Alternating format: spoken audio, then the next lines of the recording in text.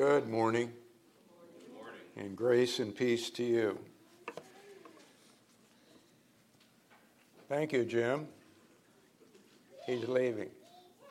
Hey, I think the Holy Spirit had something to do with that first song. Anybody notice that? Jim said we'd sing the refrain after the first verse, or the last verse. We sang it after every verse. Anyway, pray for Jimmy. He just walked out. We live in a world of communication technology. Anybody recognize that, what's going on today? Internet services, cell phone services, streaming services of all types for TV. Anybody get confused about what's available? Some's free, some's not. You can make phone calls, text, send pictures and videos, and play games and everything else. There's such things as Facebook, Twitter, Instagram, YouTube, and I'm not mentioning them all. We're not advocating or promoting any of these. There can be followers and likes and subscribers and all other kind of stuff. Some have suggested that with all these communication options, that communication is worse than it's ever been. And it just might be. We get so stuck on our phone that we don't realize somebody else is in a room. And how many of you have seen the people at the restaurant sitting there, not talking to one another, but just doing something on their phone, whatever it is? Just like everything else, something comes along that has good opportunity, can function well for the world, whether we're talking about the telephone itself, television set, internet. The devil can take it and cause it to create problems and trouble for people. Even now, cell phone and internet addiction are recognized as a legitimate mental health problems. Addiction. And they have a term called nomophobia. The fear of being without your smartphone. No, don't laugh. It's serious. People are afraid to be without it. They feel lost. Isn't that odd? 30 years ago, we didn't have such things. Now we think we can't live without it. I know the way things are, you really need to have one, but again, you have to kind of keep perspective. What matters? People matter. Anyway, I don't want to go too far down that road, but we're going to use this as an analogy this morning. Being God, Jesus was years ahead of us in asking for followers.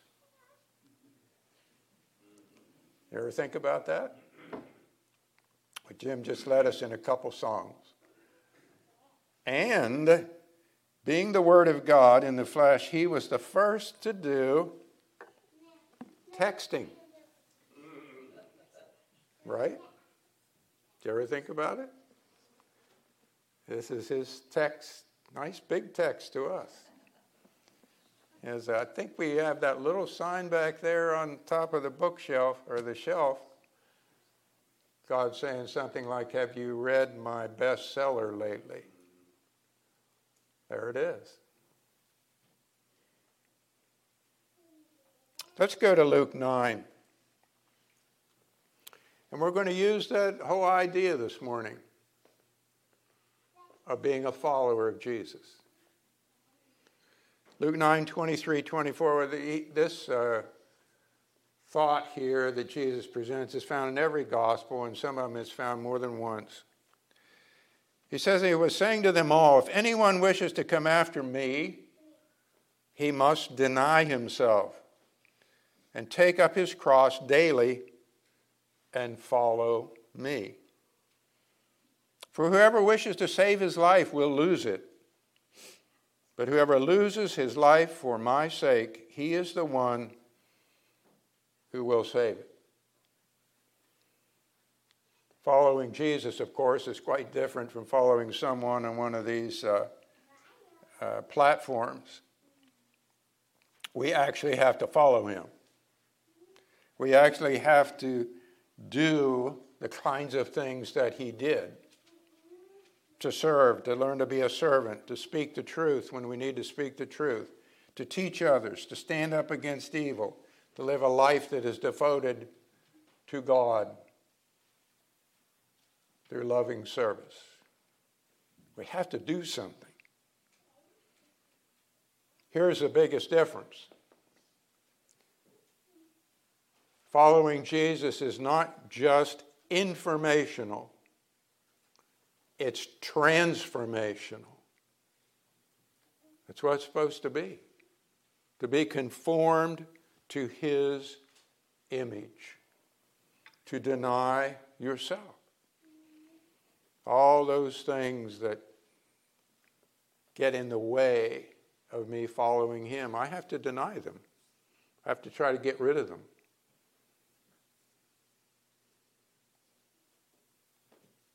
I've used this quote before by one of my favorite authors, Andre Sio. She said, "What I thought was my personality was really sin." It's around. We really have to look closely at ourselves. He tells us to deny ourselves, take up the cross daily, follow him, and speaks of us losing our life. Now, this doesn't mean that we don't have a life, that we don't have a family, or we don't enjoy life, but this means that we are his servants, first of all. When he calls, we need to answer. And his will, his word need to be with us day by day, even moment by moment. Let's go to Mark 14. In keeping with our little analogy, we want to observe that Jesus has his own network.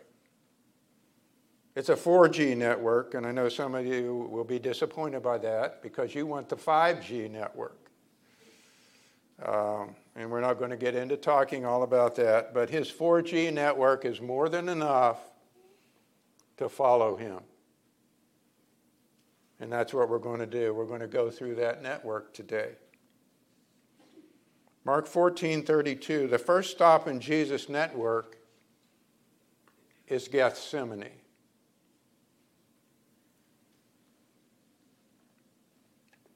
They came to a place named Gethsemane, and he said to his disciples, "Sit here until I've prayed." This, of course, is after he's instituted the supper. He's facing the cross. He's gone out to prepare himself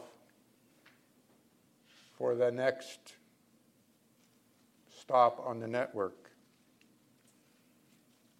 He took with him Peter, James, and John, began to be very distressed and troubled, and he said to them, "My soul is deeply grieved to the point of death. Remain here and keep watch." And he went a little beyond them and fell to the ground and began to pray that if it were possible, the hour might pass him by. And he was saying, "Abba, Father, all things are possible for you. Remove this cup from me, yet not I will, but what you will." This could, in fact, be the most important stop on the network. Jesus was facing the horrors of crucifixion. He knew what was coming. He'd known it really from the beginning. And this was about more than him enduring the pain of the cross. We're not, again, discounting the pain and the agony of the cross. But there are so many other things there that were happening. he would be bearing the sins of all people in his own body. This would be where sin and the devil were finally overcome and beaten in the flesh, and where a man could at last do all the will of God, even as we read about in Hebrews. Consider this, where he says, "My soul is deeply grieved to the point of death." That was right at that moment. That wasn't anticipating what was going to happen. That was at that moment. He was so overwhelmed by what was going to happen and where he was in his life and the gravity of the situation.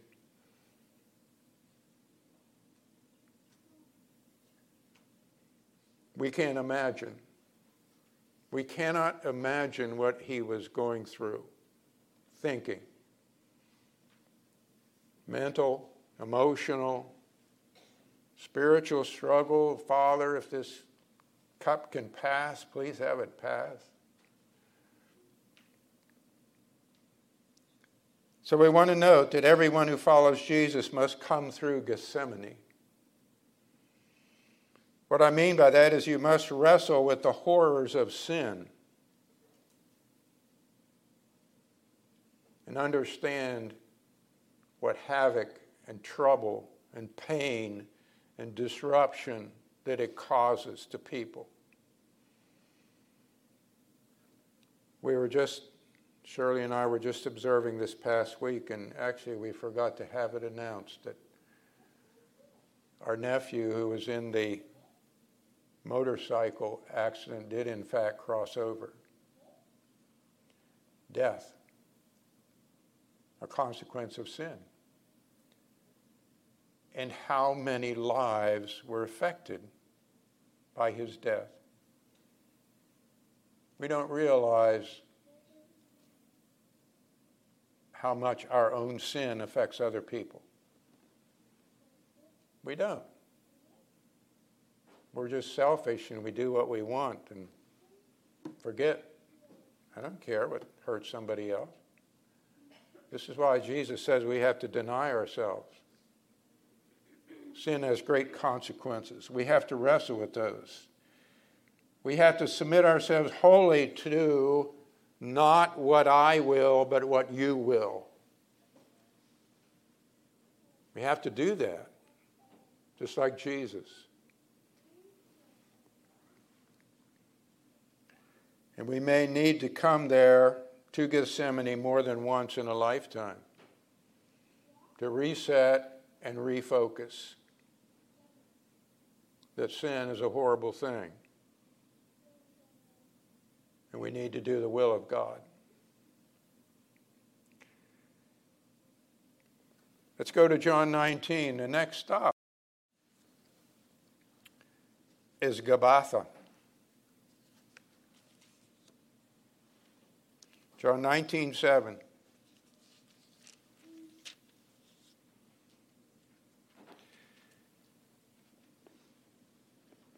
Jesus here, of course, we just had the reading earlier about him being before the Sanhedrin.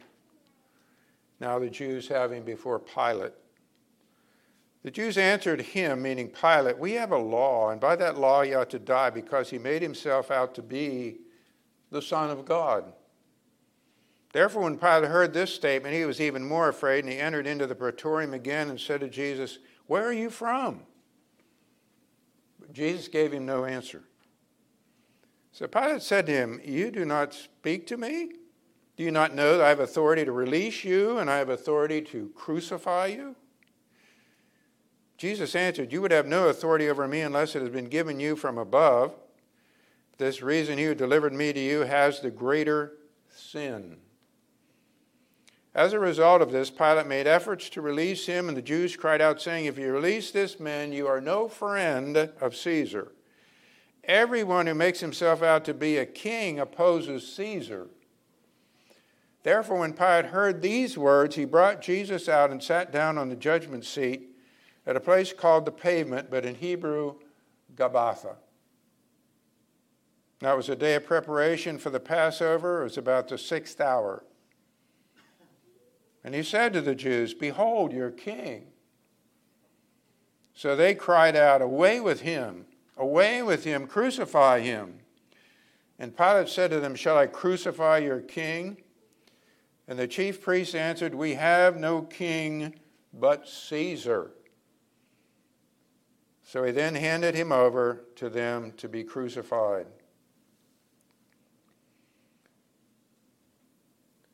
We want to note here that not only, of course, is Jesus without sin in God's eyes, he lived the perfect life, but with Pilate found no guilt in him either. We can read that back in verse 6 of this chapter. It says in another gospel that he recognized that they had delivered him up because of envy. Pilate does try to get him released. I give him some credit for that. He does know that Jesus is an innocent man. But this is a mob scene with the chief priests and officers of the temple stirring up the crowd. That's what it is. It's mob justice. The hearing is fair. Pilate says, "I don't find anything wrong with him, no guilt." But out of fear, you see, to keep the peace in the streets and to pacify this mob, he gives in. There's a lot of ignorance here. People don't really know who Jesus is. There's envy. We know that in another place they said he's going to take away our place in our nation. Look, everybody's gone after him. There's fear. That's part of that. We'll not have a place now. There's hatred. All these things figuring in to this judgment. So we want to note that everyone who follows Jesus must expect a Gabbatha here and there along the way. You will not be judged fairly. We like to think in this nation we are, but sometimes we won't be. You will be rejected because of your faith. You will be laughed at because of your faith. You will be cut out of the group because of your faith. You will be disliked or even hated.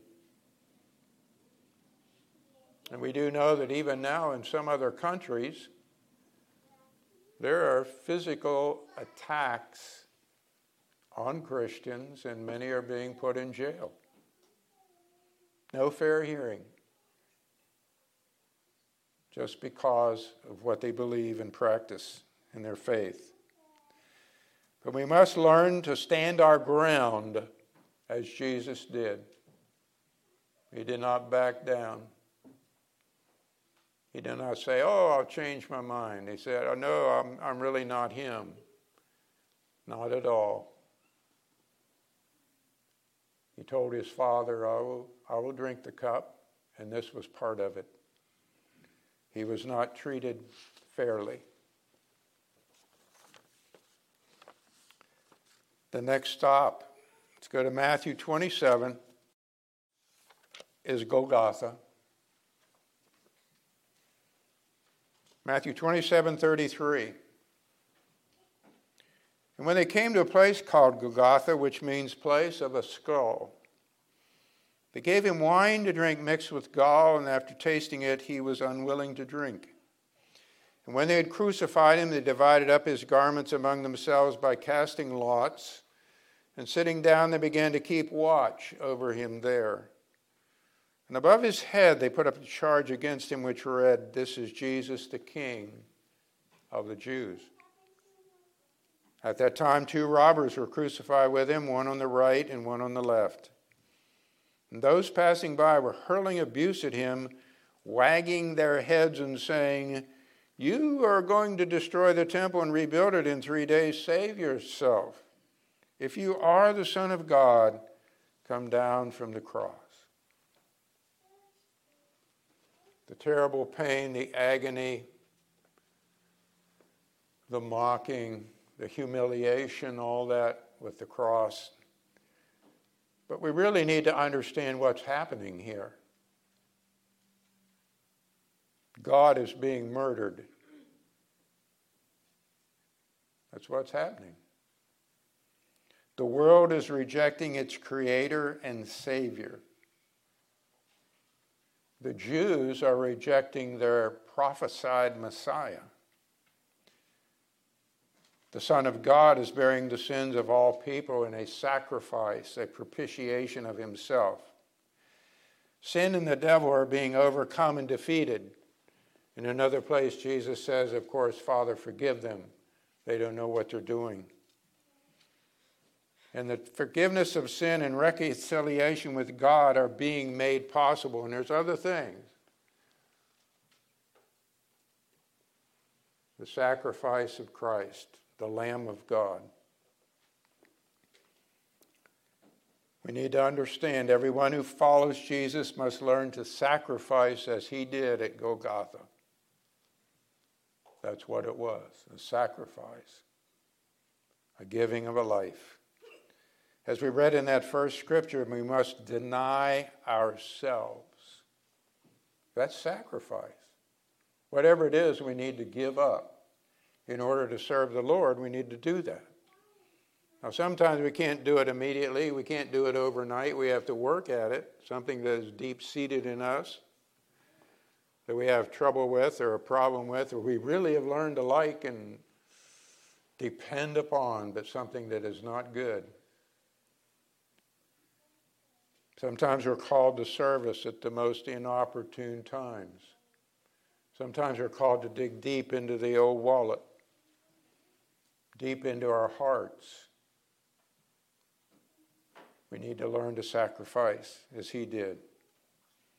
For the good of others, for Christ's name and honor in his service, to give our lives for him.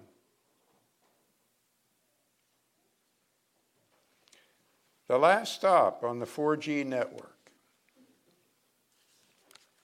These other stops are difficult, but we must stop there. We must go there. But this stop is really good. It's the good stuff. Not that serving the Lord isn't good, but sometimes it can be difficult. The last stop in Jesus' network is the garden. John 19:38. After the crucifixion, says, after these things, Joseph of Arimathea, being a disciple of Jesus, but a secret one for fear of the Jews, asked Pilate he might take away the body of Jesus. And Pilate granted permission, so he came and took away his body. Nicodemus, who had first come to him by night, also came, bringing a mixture of myrrh and aloes, about 100 pounds weight. So they took the body of Jesus and bound it in linen wrappings with the spices, as is the burial custom of the Jews. Now in the place where he was crucified, there was a garden. And in the garden a new tomb in which no one had yet been laid. Therefore, because of the Jewish day of preparation, since the tomb was nearby, they laid Jesus there. I found it interesting that right there where Golgotha was, there was a garden. I don't know if you ever thought about that. You know, a place where they executed people. There's a garden right there. And I got to thinking about that. And I'm going to give you my opinion. You know, sometimes I always tell you when it's my opinion. So this is my opinion, thinking about Rome. And going back to what one of the early historians said about Rome, in so many words, it said they would come into a place, they would raise it, tear everything down, sow the place with salt, and call it peace. Rome was rough. You didn't obey Rome, you got it. They would make you pay. So this is what I'm thinking here. When Rome took over this area, that was all garden. And they wanted a place to show We are the power.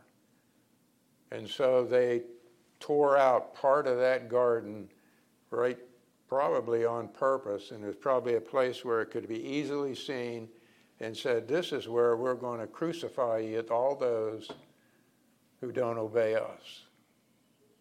We'll make an example of a lot of people here to keep the peace. Now that's just my thinking, so you can do with that what you want. Let's go on into chapter 20, verse 11.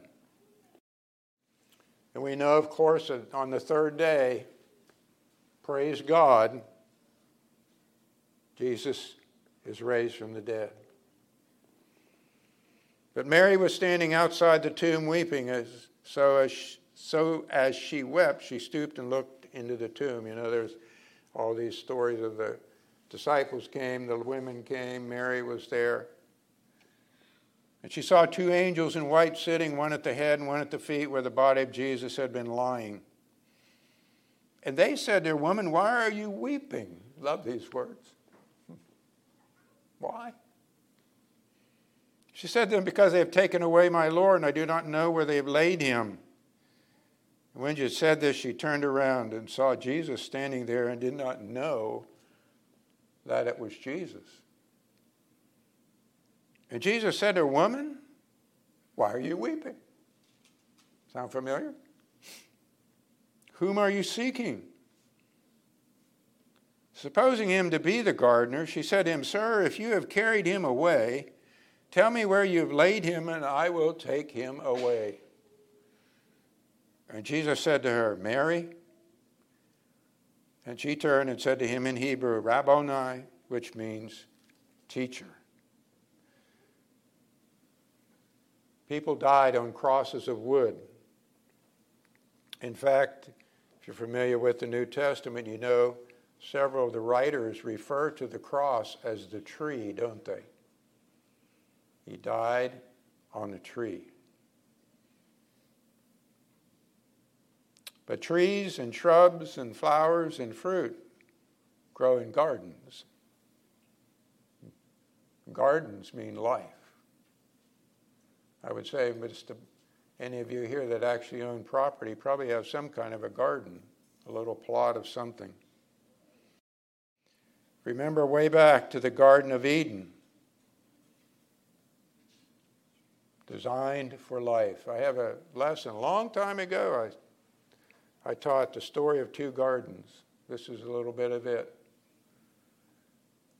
That garden was meant to be a place where man could commune with God and have life. And of course, we know what happened in that garden.